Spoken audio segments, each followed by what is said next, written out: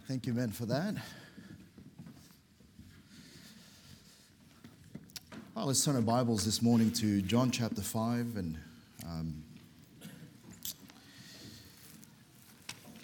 glad to be here this morning, and thankful for your faithfulness to come on a morning session, and first thing too, and boy, we had a great start last evening and even this weekend for us as a church, and I appreciate that we can have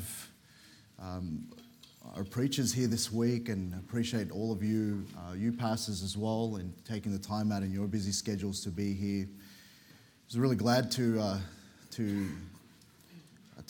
greet many of you last evening and get around, and looking forward to our fellowship together as well. We've got some things planned for our pastors as we fellowship together this week. But really good to see. I wanted to just greet the Abril family. I haven't seen them for quite a while. Pastor Abril pastors in Victoria, and their young people used to come up to our youth camps to Sydney very often. It was, I think, at least every year or every other year they would come up. But it was a real nice surprise to see Pastor and Mrs. Abril many years ago when Azariah and I were dating. He just came up to us. It was during youth camp, and Pastor Abril's a pretty straight shooter. You probably noticed he was the one that asked about Peter last night. All right, so but he just looked at Azzy and I, and he said, "Are you two planning on getting married?" You know, and at that point I was put on the spot, and I said yes. You know, but he looked at me and he said, "You know, I'm going to pray for you both right now." And I remember he prayed that God would lead us, that God would bless us, and that God would just help us as we plan our future together. And I'd never forget that. You know, he just wanted to pray for this young couple who just was starting out in ministry, and whenever my wife is wondering what happened, how did it end up that I ended up with her, I tell her, well, it's because Pastor Abril prayed, and now we're married. And so if you ever want someone to blame, you can blame Pastor Abril, all right? So, but we're glad again that we get the opportunity to be here together with you this morning. But John chapter 5, I want to give you just a thought this morning, and it won't be long. I know that we've got morning tea, and that's really important for everyone today. Hey, see, everyone agreed. Look at that. But we are a Baptist congregation, right? So, but John chapter 5, notice verse 1, and we'll read down to verse 9. And after this, there was a feast of the Jews, and Jesus went up to Jerusalem. Now there is at Jerusalem by the sheep market a pool, which is called in the Hebrew tongue Bethesda, having 5 porches. In these lay a great multitude of impotent folk, of blind, halt, withered, waiting for the moving of the water. And so we see really a typical scene here. There's a body of water. There's porches where you could just enjoy the surrounds of that, and there were people around it. But there was a particular thing about this multitude. It was full of impotent folk, blind, halt, withered, and they were waiting for something. And this is going to be explained in the next verse, in verse 4. For an angel went down at a certain season into the pool and troubled the water. Whosoever then first, after the troubling of the water, stepped in, was made whole of whatsoever disease he had. So there was a reason why there was a multitude waiting around. There was a reason why the 5 porches were full of those who were halt and maimed and blind and so forth. Because at one particular time in the year, there's an occurrence that was miraculous. An angel touches the water and troubles it, and whoever gets there first would get healed. They were all taking their chances. You can imagine the fame of that being spread abroad, and the understanding that at least once a year, at least at some point, there's a chance that I could have all of my problems solved. And you know, I think there's a bit of a general human nature mentality about that, isn't there? You know, we all want a bit of a magic bullet at times. We all want to have our problems solved, and if we hear at all that there's a way in which that can be done, then we're interested. I think that's why it's still, it's still in general, there's a popularity with lotto and all of that kind of thing today. People risk and people want to put their money into things that can somehow alleviate their troubles very quickly. That somehow in this off chance that it's their turn, their numbers get called up, all of their problems can get solved. And I think we would admit that all of us here, we'd rather find a quick solution to something rather than perhaps even working through the way God would have it. And we find these folks who were just around this water, waiting for the troubling of it, waiting for the angel to come at that certain season into the pool. And as the story unfolds, we see in verse 5, notice here, a certain man was there, which had an infirmity 38 years. Now that's a pretty long time to wait. We see this man who perhaps for 38 years had been waiting, maybe initially brought there by his parents, maybe by friends, maybe by others who perhaps knew of his infirmity and understood that somehow this could be a solution to his problem. And so we see this man for 38 years had been waiting beside, trying to look for his opportunity, trying to see if he would be the first, finally, to get to this certain season when the angel would come. And we don't know the exact number there, we don't know the probability, but we just know there was a lot of people there, and probably the probability was pretty low that it would be him. And in fact, we know that it's low because he waited 38 years. He still had that issue, and perhaps this man was thinking, well, maybe my time's passed me by, maybe every opportunity I just look and it's someone else, and sometimes I was nearly there. And in fact, he says something later on that tells us that actually he was in it all on his own. He'll say something to the Lord Jesus here as he enters into the scene that actually indicates he had no chance. He had come to this with a real hope, but actually that hope had dwindled. And notice what happens. Jesus enters the scene in verse 6. When Jesus saw him lie and knew that he had been now a long time in that case, he saith unto him, notice the question, wilt thou be made whole? Jesus enters into the scene, and I love just observing the ministry of Jesus. You know, often when we dream of doing something for the Lord, often we dream about multitudes, don't we? And Jesus had the multitudes. Jesus had crowds following. Jesus had all of these that heard about all of the miracles that he was performing, all of those miraculous happenings in the nation of Israel all of a sudden. And he had a crowd. He had a multitude that he often would minister to and teach and even feed. And yet, you know, so often when you observe the Lord Jesus, it wasn't always the multitude that he was interested in. It was often always the individual along the way. And there was those in the crowd, in that huge crowd by the pool of Bethesda that had all of those needs, but Jesus zeroed in on this particular certain man. And Jesus notices, and of course Jesus having all knowledge, he looks at him, he knew how long in that case he had been, and he asks a simple question, wilt thou be made whole? And you'd think that there would be a pretty wholesome response by this person. I mean, you think about the situation that he was in for 38 years. He had been waiting for his infirmity to be healed. And here was this one that perhaps knowing or unknowing, there was this one who performed all of these great miracles. There was this one that maybe in a greater chance and now a greater opportunity had presented itself, all of his problems could be solved. It was Jesus. And by the way, isn't Jesus the answer to every ailment? And Jesus comes along and he zeroes in on this man. He knows his situation and he asks a simple question, wilt thou be made whole? Now, that really equates to a blank check, doesn't it? That is the actual question you want to hear if you're not whole, if you've got infirmities. That's the actual question, and that's the actual opportunity that he was waiting for. And this was really a blank check. This was the answer that he needed. And yet, notice his response in verse 7. The impotent man answered him, Sir, I have no man.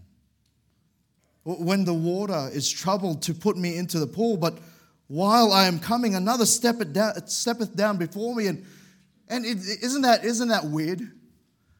Here's a question that Jesus asked, wilt thou be made whole? To me, that's a yes or no question. And immediately this man launches into the reasons why he's not healed yet. He launches into the reasons why he's not at the place of wholeness and completion. And suddenly, whilst this opportunity had presented itself, he was in danger of actually missing out on the real opportunity. Because he was too busy thinking about all of the times when he missed out. And you could almost sense a little bit of the frustration that this man had. 38 years he had put up with this ailment. 38 years he had hoped and dreamed and perhaps even had come close to getting to the troubling of the waters when the angel would come. And yet here was Jesus making him the offer that he needed. And he was in danger of missing out on the real solution to his problem. And he lays out before Jesus the reasons why he wasn't healed. And you know, I began to think about that as I prepared for this morning. And you know, I think about the times when we're frustrated. You know, maybe there's something that you've been holding on to. Maybe there's been something that you've been praying for or just seeking some sort of solution to. And maybe you've tried every which way. Maybe you've gotten close. And over the years, maybe some frustration has built up. And if we're not careful, when Jesus comes to the scene and comes to us to give us a solution, if we're too focused on the times that we've missed out on, if we're too focused on the times that have frustrated us, we can miss out on the very solution that He's presenting right now. We can miss out on the very opportunity that God might be presenting to actually get us past the situation that we find ourselves in. And you know, it's very easy when we're waiting for something and we're seeking for something to get a little blind to, firstly, the reality of our situation, but then the reality of our solution. We can get blind to the things that are obvious and the things that God presents to us that are obvious. And we see that this man was given a golden opportunity to actually be made whole. It was Jesus Himself asking the question. And for 38 years, frustrated that it wasn't coming, and here he was in danger of missing out. And you know, life is often a waiting game, isn't it? Life is often about just understanding when it's time. Understanding that you know, God in all of His wisdom and all of His knowledge of us, He knows us. He knows our infirmities. He knows the very things that we struggle with. And at times we lose patience over the course of that, because really as people we're looking for some sort of silver bullet. We're looking for some sort of shortcut to the solution. We're looking for some other means, and we're looking at the means of which others are looking for. And what we see in this situation that we find this man of infirmity was he was in danger of missing out. He was in danger of missing out on the very solution. Why? Because really what he found himself is sometimes how we find ourselves in our response. You know, we might be we might be going through a time in our lives where we're really, maybe there's some sort of complication, maybe there's some sort of answer that we need to a situation or an ailment or a circumstance that we can't control ourselves. And we look at everyone else and it just seems like they're taking their opportunities. It just seems like those things are being presented to them. It just seems like everyone else is catching a break. And here we are sitting for all these years watching everyone else get healed. And here we are, we're just going, well, maybe my time's passed.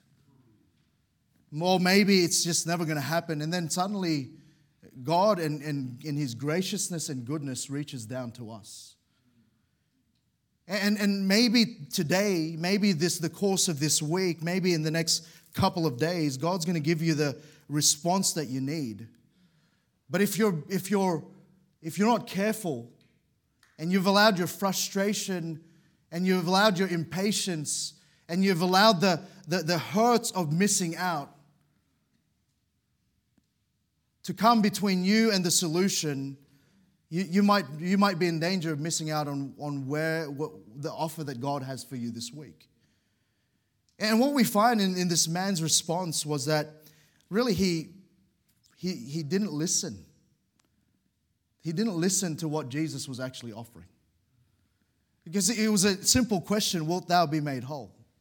You ever had an awkward situation where someone asks you, maybe at the drive-thru at Macca's, and they ask you a question and then you give them an awkward response, right? They'll say, enjoy your meal, and you're not really listening, so you go, you too, right? And it's awkward. Then you drive away feeling like, well, that was dumb, And we're guilty of that really as men, aren't we? Your wife is trying to tell you something, and you're just, and there might be sharing a real deep hurt, and you're just going, yep, because you're not really listening. And this man, he wasn't really listening. He was too busy focused in on the issue that he had. And I think sometimes God actually wants to speak into our lives the very solution we need. Amen. But maybe we're not listening because we're too focused on our problem. We're too focused on the times when it could have happened and it should have happened. And we're too focused on the fact that we're still in that situation. We're still putting up with that infirmity. We're still going through that situation. And we're not listening anymore. And yet, so often, it's not that God's no longer speaking. It's just that we're no longer listening. We're not really interested in what God has to offer us. We're not really too concerned when Jesus Himself comes and through that still small voice, illuminates to us the Word of God, or brings us to a place where we're even confronted maybe with the situation and even maybe with the sin that is in our lives, and maybe we've just stopped listening. Because often God will bring us to a simple truth that we need to just take a hold of and listen to. Really, when you think about even preaching, if you notice, there's certain things that your pastor will say over and over again. There's certain themes in the Word of God that are just inherently like a ribbon and a thread that comes through, and it will touch on it, or we'll speak on it. If we're not listening and we're not in the mindset of listening as the Word of God is being preached, we might miss out on the simple truth and the simple solution that God might have for us. The simple offer. And so many times, I know in my own life, there's been times where I should have been listening and I just wasn't listening. I should have been there rather than distracted by the problems in my life. I should have been there just listening in for the still small voice of the Holy Ghost, of the very words of Christ being preached and being expounded, and I missed out. And yet here was the offer, wilt thou be made whole? Really simply, he wasn't listening in his response. But then what we know in how he responded is that he allowed, secondly, his disappointment to really define his character. Because here's what he continued. This simple question was answered with all of the excuses. He said, "Sir, I have no man." Hey, isn't Jesus standing right in front of him? Isn't there someone right there that's offering him the help that he needed? And yet he's saying, "Sir, I have no man when the water is troubled to put me into the pool, but while I am coming, another steppeth down before me." You know what he was rehashing? He was rehashing his disappointments. You know, many times we can find ourselves, rather than seeking for an actual solution, just being happy to rehash disappointments in our lives. You know, we sometimes in our prayer life, rather than what it is, where you're making requests to God and having that fellowship with the Lord and having that time of closeness and intimacy with the Lord, sometimes it just becomes a complaint line. Sometimes we're just, you know, in our frustration maybe, sometimes maybe even in our anger to God, we let all of the disappointments out. And, you know, God is very gracious to listen. You notice that Jesus didn't rebuke him. He just let him vent. He just let him say it. But, you know, the question was simple. And yet the response was all about the disappointment. And have you ever stopped, maybe in your prayer time and maybe just in your own conversations with yourselves, and you know, let's all admit, we all talk to ourselves, right? That's okay as long as you don't respond to yourself, right? But you know, this man, he just rehashed his disappointment. You ever maybe stop to listen to yourself when you're praying? Have you stopped to listen to yourself in the things that you always talk about? And you know, the things that we say define us. The things that come out of our mouths define us.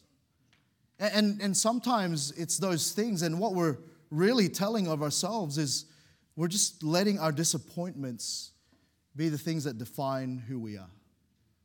We suddenly just treat God like a complaint line, and God is very gracious and He's very patient to listen. But that becomes our very character. You know, we try to teach our children, don't we? When there's something that they don't like, to just not complain. They can explain to us why they don't like it. They can explain that they don't like their veggies, right? They can explain why that's not their favorite meal. But we're trying to teach them not to complain. We're trying to teach them, and why we understand that it's bad character. But you know, sometimes we allow ourselves that, and we suddenly become all about our disappointments, and he even rehashes all of these excuses. The water, you know, I've got no man, I've got no one by my side. The always someone stepping in front of me. And what he did, this man's response indicated that his disappointment became his character. He was more concerned about being known by his disappointment than really responding to what Christ had to offer. You know, you ever speak to someone about the Lord and you're trying to lead them to Christ, and what do? You're offering them the gift of salvation. And sometimes all they can complain about is all their hurts from other experiences of religiosity. They'll complain about, I went to this church and they didn't greet me, and I grew up in this denomination and they're hypocrites. And what they do, they're using their disappointment to sort of delay a decision. They're using their disappointment, and they'd rather not deal with their disappointment, even though the solution to it is right there. And you know, you often talk to people who, and you understand, we sympathize. You don't dismiss that. You don't say, well, get over it. You understand that there are real disappointments. This was a real infirmity. This wasn't something that you know, it wasn't a stub toe. This was a real deal thing that he had borne. He had carried for 38 years, and yet here was Jesus, and all he could do was rehash his disappointments. And I think really he found comfort in rehashing his circumstances more than accepting the solution. You know, I think sometimes we can find great comfort in just our comfort zone. And our comfort zone can sometimes be our problem.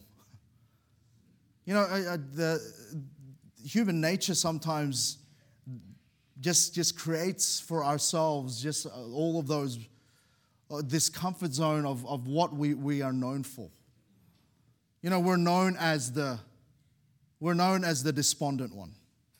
We're known as and we're known for this, and we perpetuate a certain characteristic because sometimes that's the only way we get to hear ourselves. Sometimes that's the only way people pay attention to us. Sometimes that's the only way we get the sympathy that we feel we deserve. And he found comfort really in rehashing his circumstances more than accepting the solution. You know, I think this man, after 38 years, he had just grown comfortable being known as the guy who had a problem. And you know, sometimes we know. And sometimes we know enough that because God has shown us enough how to actually solve our problem. How to actually get past the situation that we face. But sometimes we find ourselves just a little bit addicted to being known as the person with the problem. And we just want to be maybe in our bitterness. We may just want to be in our disappointments. We may just want to be in our discouragements. And we might, in one sense, say we need a solution, but in another sense, be so comfortable with how our character has become that very thing. And we've got to be very careful. We've got to be careful to not become convenient in our situations, in our problems, and that becomes the only thing that we ever want to be known for. You know, sometimes when we're sitting with people, and you know that they want to see you, and you know, as a pastor, they want to. There's times where they want to counsel with you, and sometimes you sit there, and really, they just want to rehash and they just want to talk all about, and they don't want a solution. You know, sometimes you open the Word of God, and you show them clear Scripture on how to deal with that. You show them Bible principles on how to go through and perhaps navigate through a difficult situation or difficult relationship or whatever the case is. And we know that there's great many problems in every life. There's things that we have to sometimes pray through and there's difficulties sometimes. But there are those who just want to talk about their problems. They don't actually want a solution. They just want someone to maybe comfort them a little bit, but let me get back to my comfort zone of my problem. And sometimes we're not actually looking for a solution. We just want people to know us by our infirmity. And they talk all about it, and be careful to be comforted in that. And this man, he just started to become known as the impotent man who missed out. And we better be careful, because sometimes all we need is actually to listen to what God has to say. And I love the fact that in verse 8, there was no rebuke. It was just, this is Jesus who was full of grace and truth. And Jesus simply says this in verse 8, notice with me. Jesus saith unto him, says, rise, take up thy bed, and walk. You know, I love that. It's just a simple word. He said, rise. He said, rise. And we know that Jesus, in his power and his might, he's able to, even in one word, change our circumstance. You know, many times when I'm reading through the Word of God, sometimes you feel discouraged, sometimes you're feeling low, and sometimes you're just conflicted about situations in your life, and you're looking for an answer. And so many times I'm just in my scheduled Bible reading, God will just arrest that thought just by one verse, just by that chapter. And Jesus can do that in one word. And many times, if we're paying attention, many times if we're really looking for a solution, many times all Jesus needs to do is just give us His simple word. And it could turn our lives around. It could turn that frustration around. And Jesus didn't allow this man to continue with his explanation. He listened, but then He gave him just these words: rise, take up thy bed and walk. And he immediately, Jesus cut straight to the matter and gave him the words and gave him the command, really just to get up. And what I'm saying is that the intervention needed, Jesus' offer to us is often accompanied with a command. The thing that leads us out of something sometimes is just really to listen in and understand Jesus' command in that. Often his offers are paired with His commands. It was just this: rise.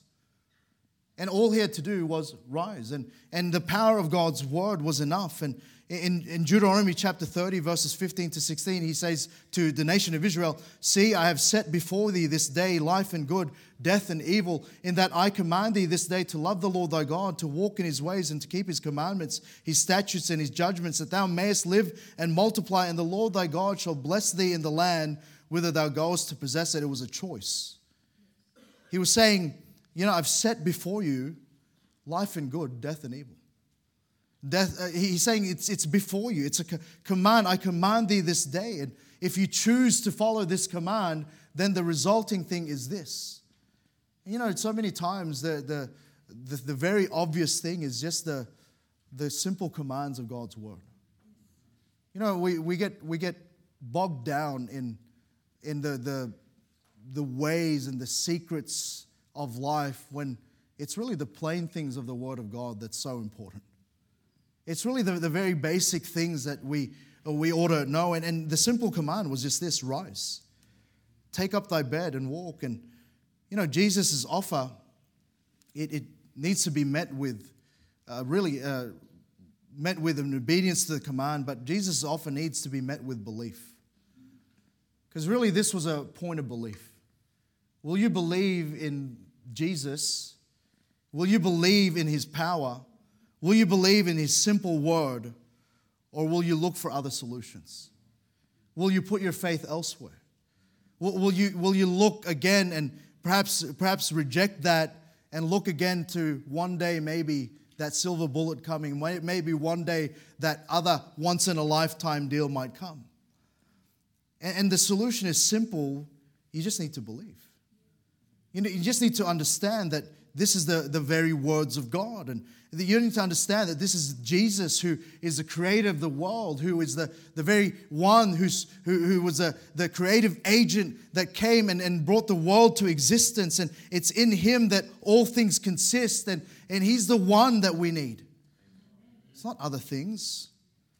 And Jesus' offer just needs to be met with belief. And when we come down to it in verse 9, it says, "And immediately the man was made whole, and took up his bed and walked, and on the same day was the Sabbath." And lastly, we see the completion, and immediately the man was made whole. And wasn't that Jesus' offer in the first place? He said, "Wilt thou be made whole?" And Jesus, in His grace, He gives him the advice he needs. He gives him the command. And what it is, if we're going to find ourselves in a place of being made whole, if we're going to find ourselves in a place where we've come through and maybe come to a place of completion and come to a place of solution, it needs to come, and really the catalyst to that is our simple obedience.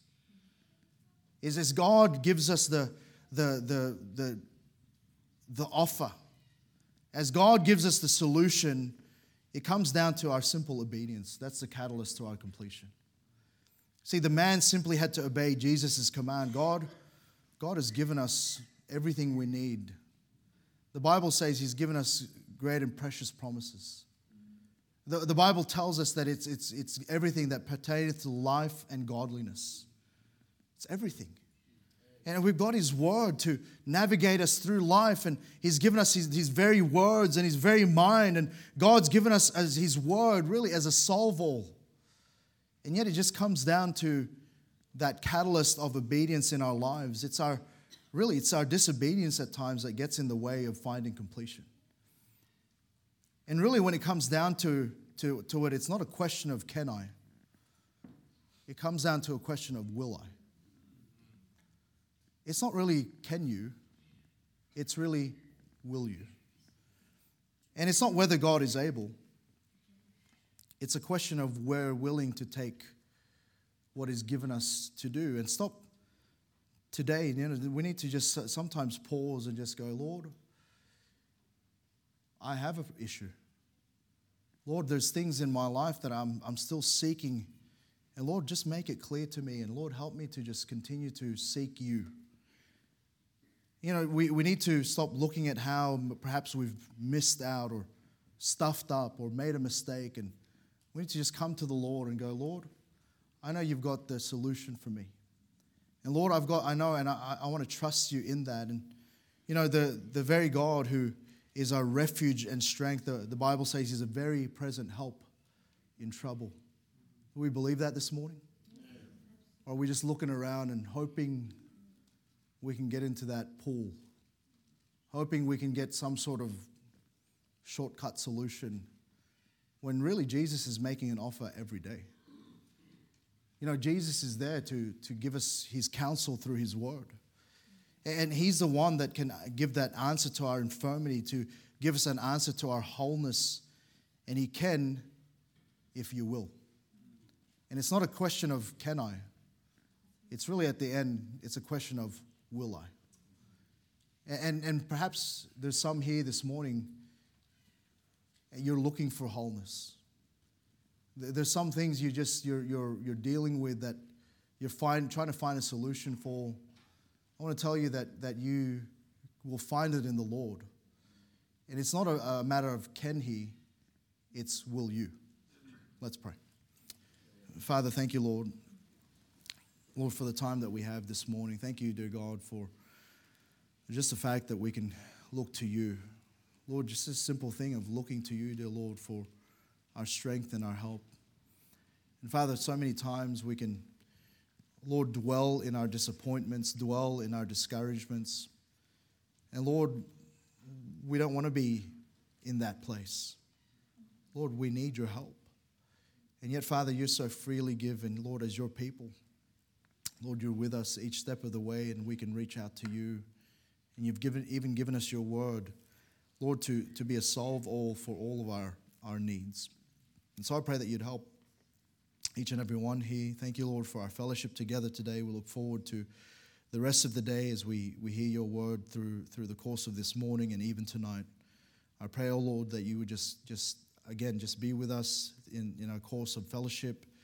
I pray that you bless even the food that we're about to have. And then, Lord, that we would just trust you through the course of the day, that you'll speak to us the very words that we need. And we're thankful for the power that's in your word. Again, thank you, Lord, for everyone here. I pray that you bless in Jesus' most precious, holy, wonderful name.